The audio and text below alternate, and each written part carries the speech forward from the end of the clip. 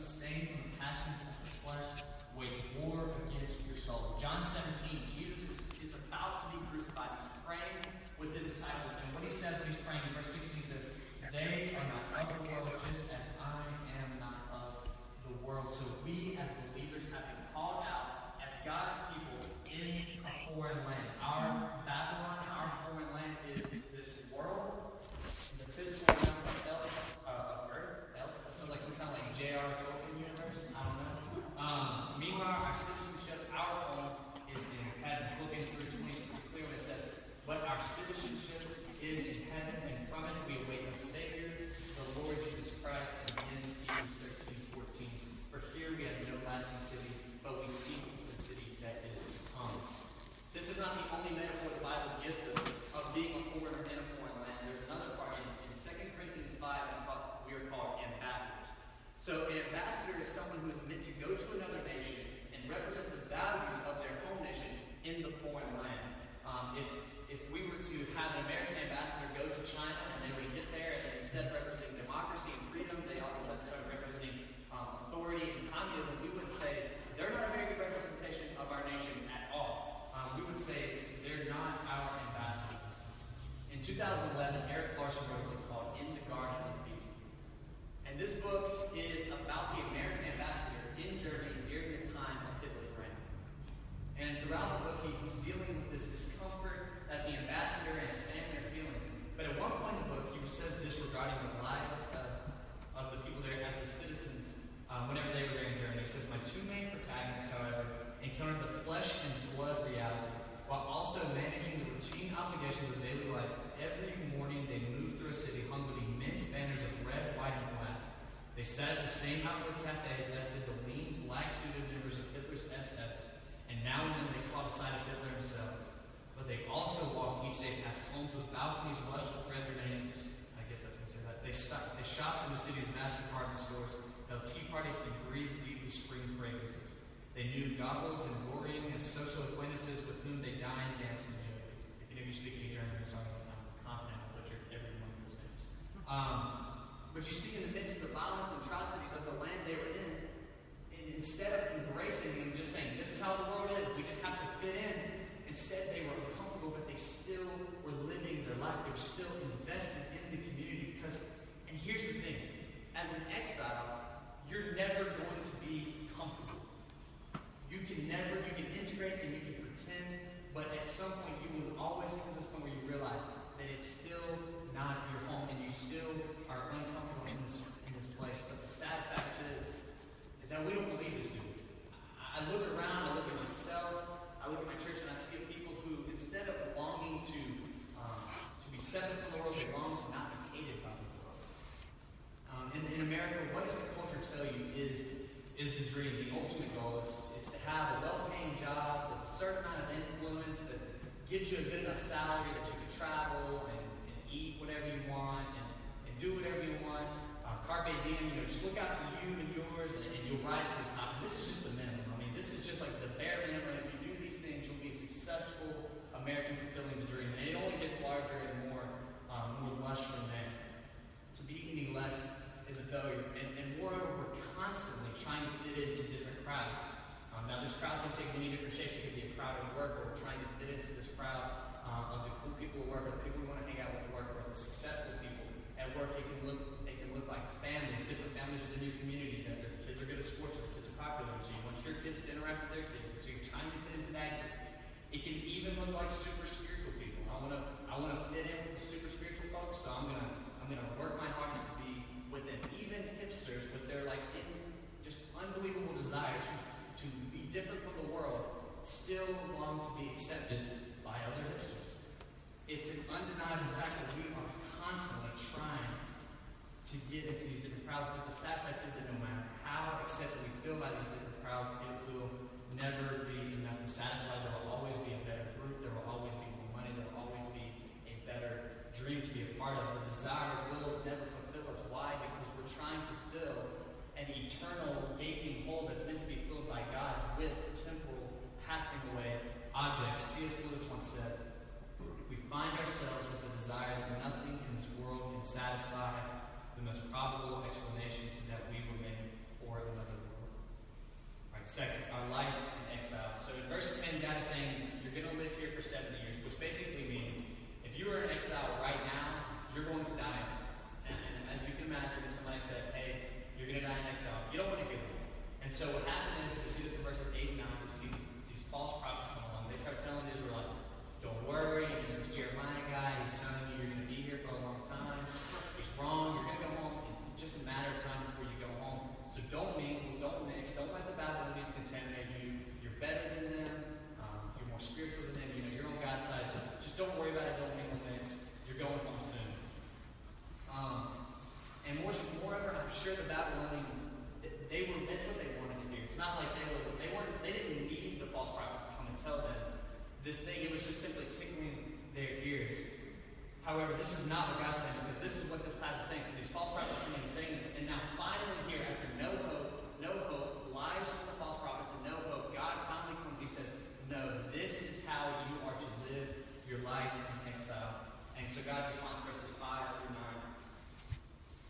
Build houses and live in them, plant gardens and eat their produce.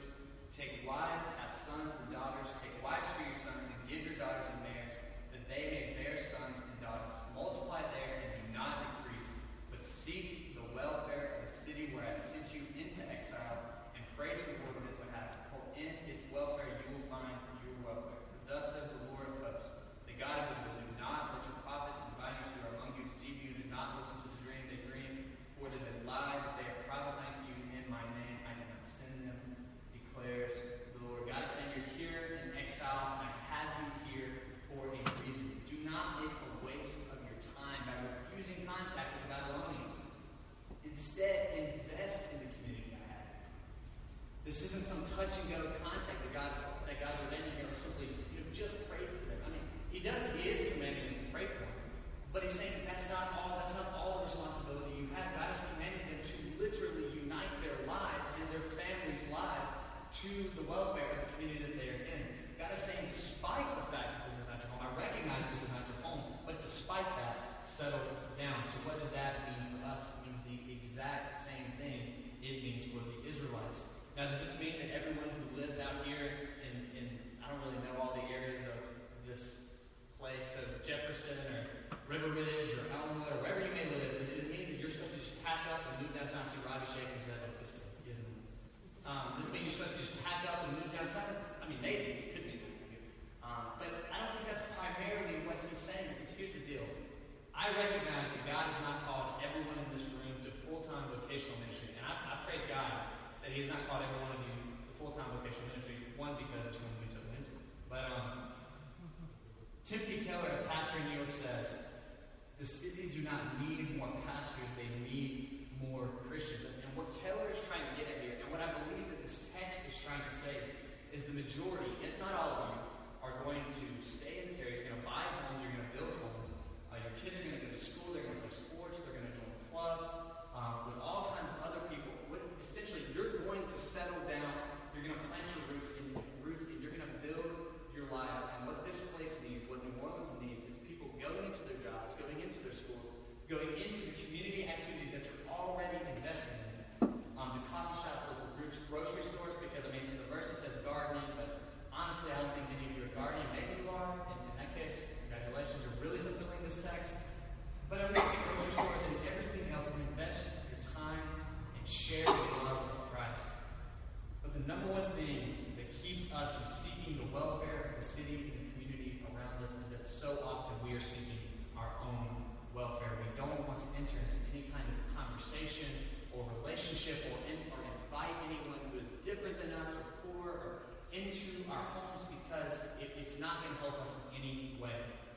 We don't, and what Jeremiah is saying is that if you truly wanted what is best for you, you would want what is best for the community and the city around you. What is best for the city and what is best for the community around you is that Jesus' name would be magnified through you going into these places of influence that you already have and sharing the gospel. Interestingly, when we see this verse here, it says, seek the welfare of the city you're in. Other translations may say peace. And the word here, the Hebrew word, is shalom. Now, shalom means peace, but it doesn't just necessarily mean the absence of conflict. Adam pointed out to me last week that the Hebrews didn't have a word for total no conflict, because they were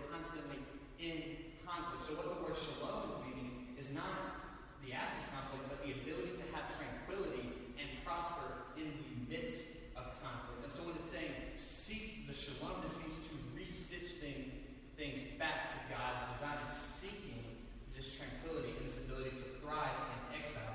And notice here that seek is an action verb. It means doing something. It means working. The Puritans, I mentioned them earlier, believed that the Church of England was corrupted by selfish leaders and petty arguments, so they left America. They left England to come to reform the New World by creating this community that was just believers and devoted to God's Word. And they thought they could do that by totally separating themselves from the world. And in 1630, on a boat headed for the New World, John Winthrop preached an extremely famous sermon titled "The Model of Christian Charity." He preached this on Matthew 5, verses 13 through 16. And Jesus, and this is in the Sermon on the Mount. If you want to turn it again.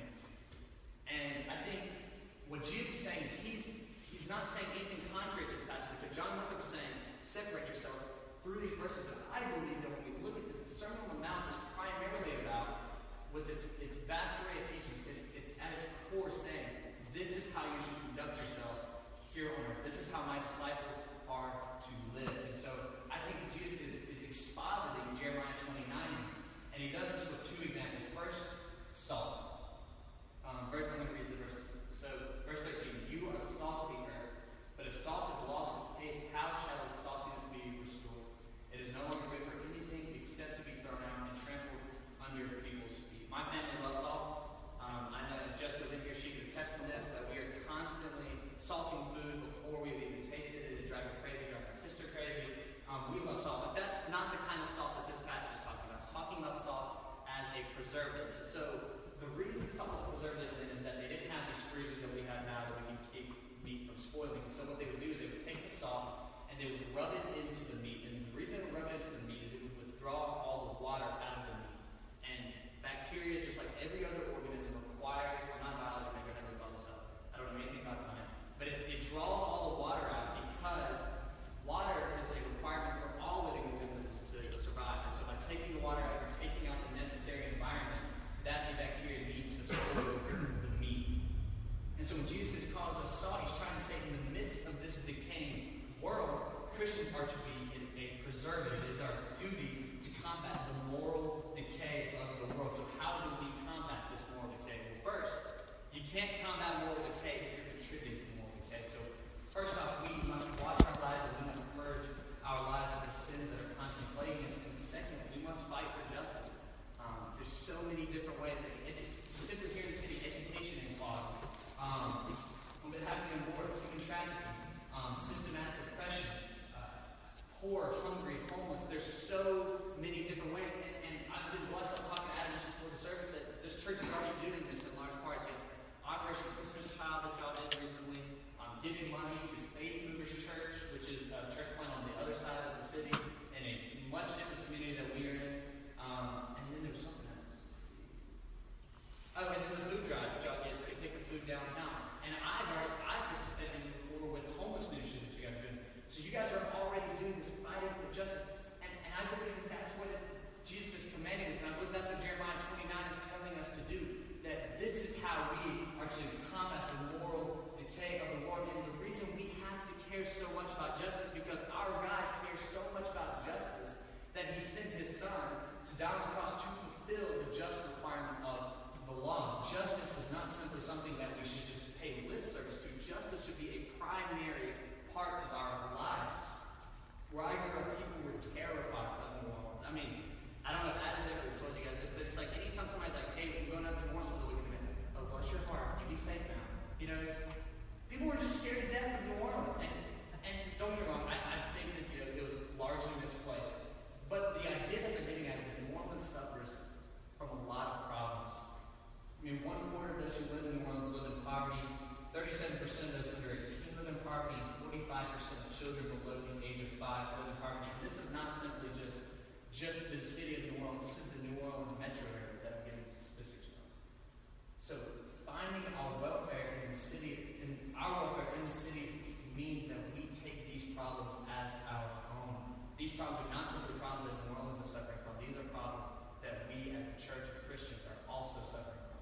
And it is our duty to combat these problems. And then second, Jesus calls us the light. So verse 14, you are the light of the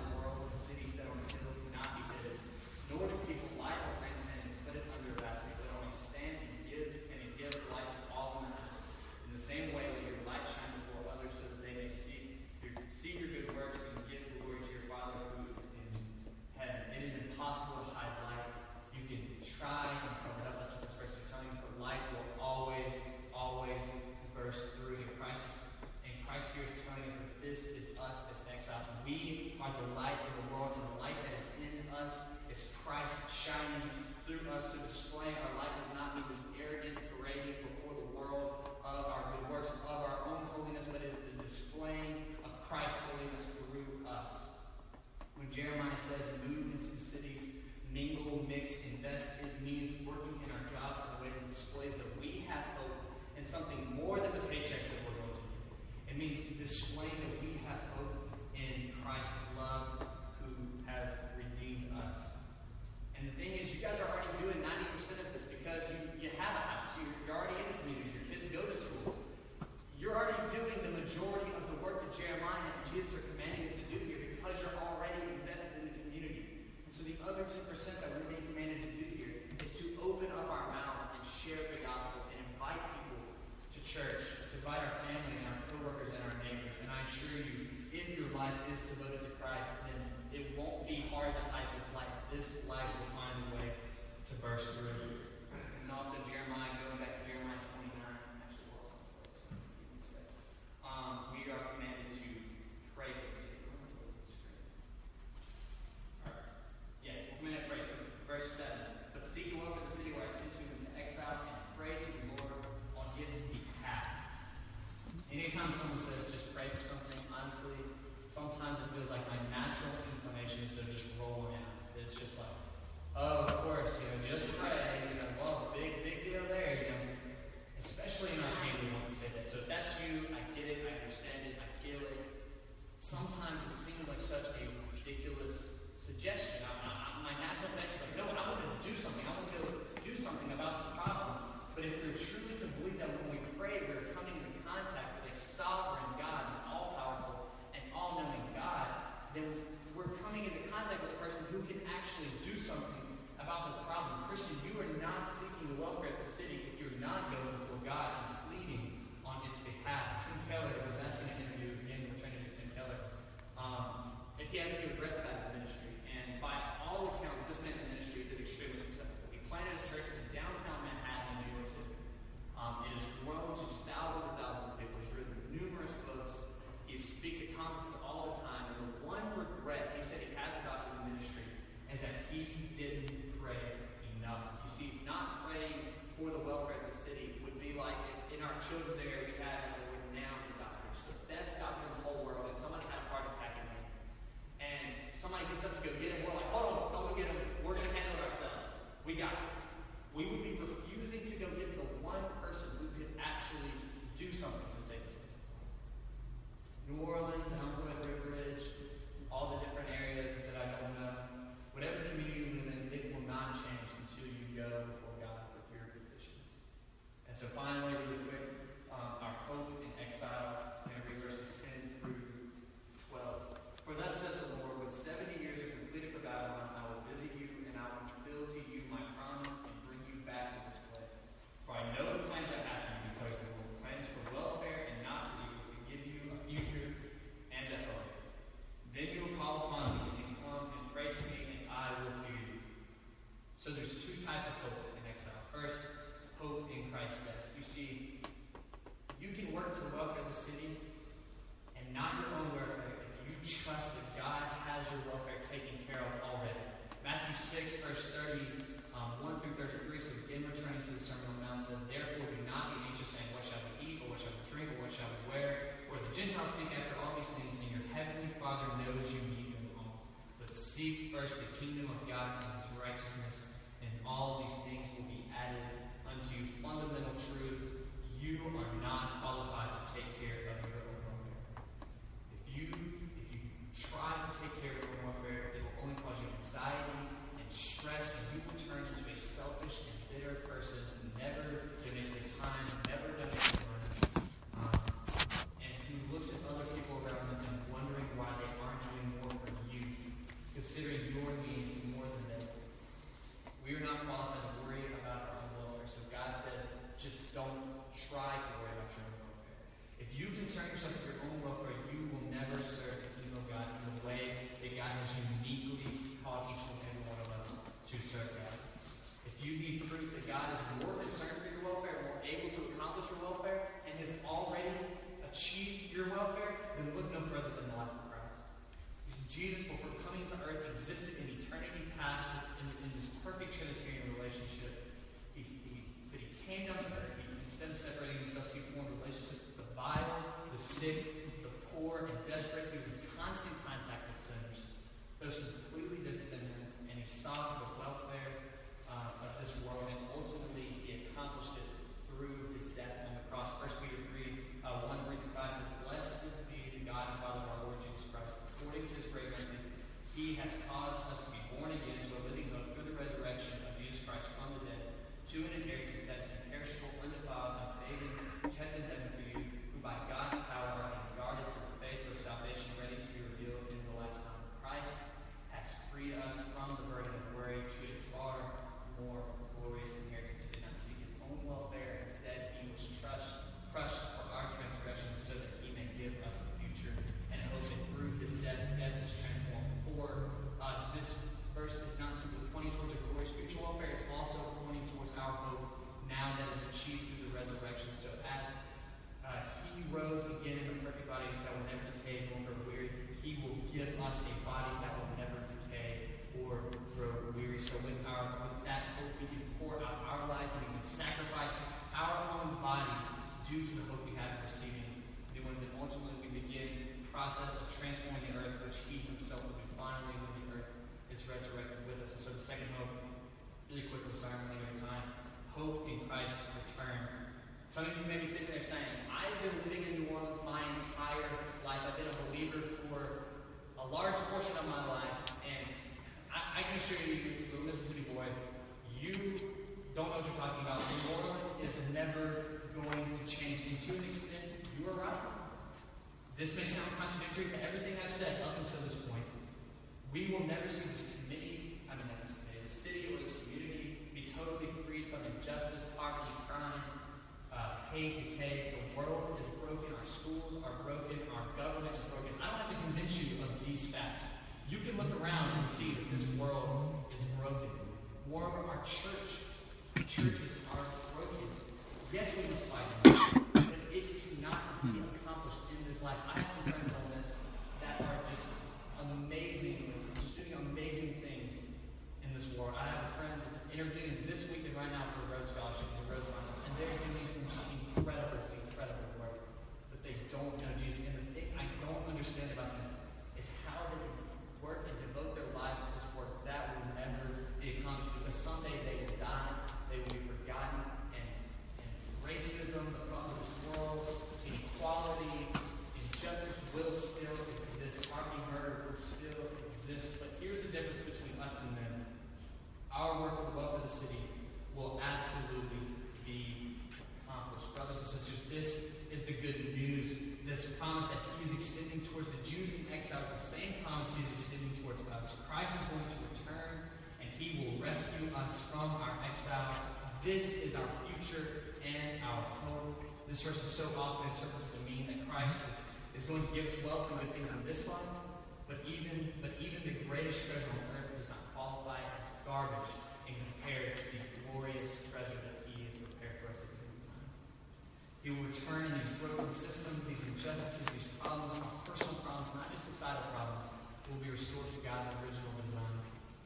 However, this glorious hope can only be hope for you if you have your hope in God. If our hope lies in anything else, this is not hope, this is despair, because the return and restoration of Christ does not mean liberation, it means condemnation. So brothers and sisters, seek the welfare of the city and find your own welfare in the death of Christ and following the example of Christ. So I'm going to pray, finish up, and when I get done praying, I invite you all now to come partake of the Lord's Supper, and also to play with us. Father, I thank you for this day, God, and pray that gather as believers in the community of believers, God, and just lift up your name in the reading and proclamation of the word, Father. I pray that each and every one of us will leave here with a bigger view of you, God, and view that. It demonstrates us, God, that you care about us so much. We care about ourselves more than we can possibly care about our God. And that we will devote our lives from here on out to the welfare of the city and to see your name magnified and glorified throughout the city, Father. It's your name I pray.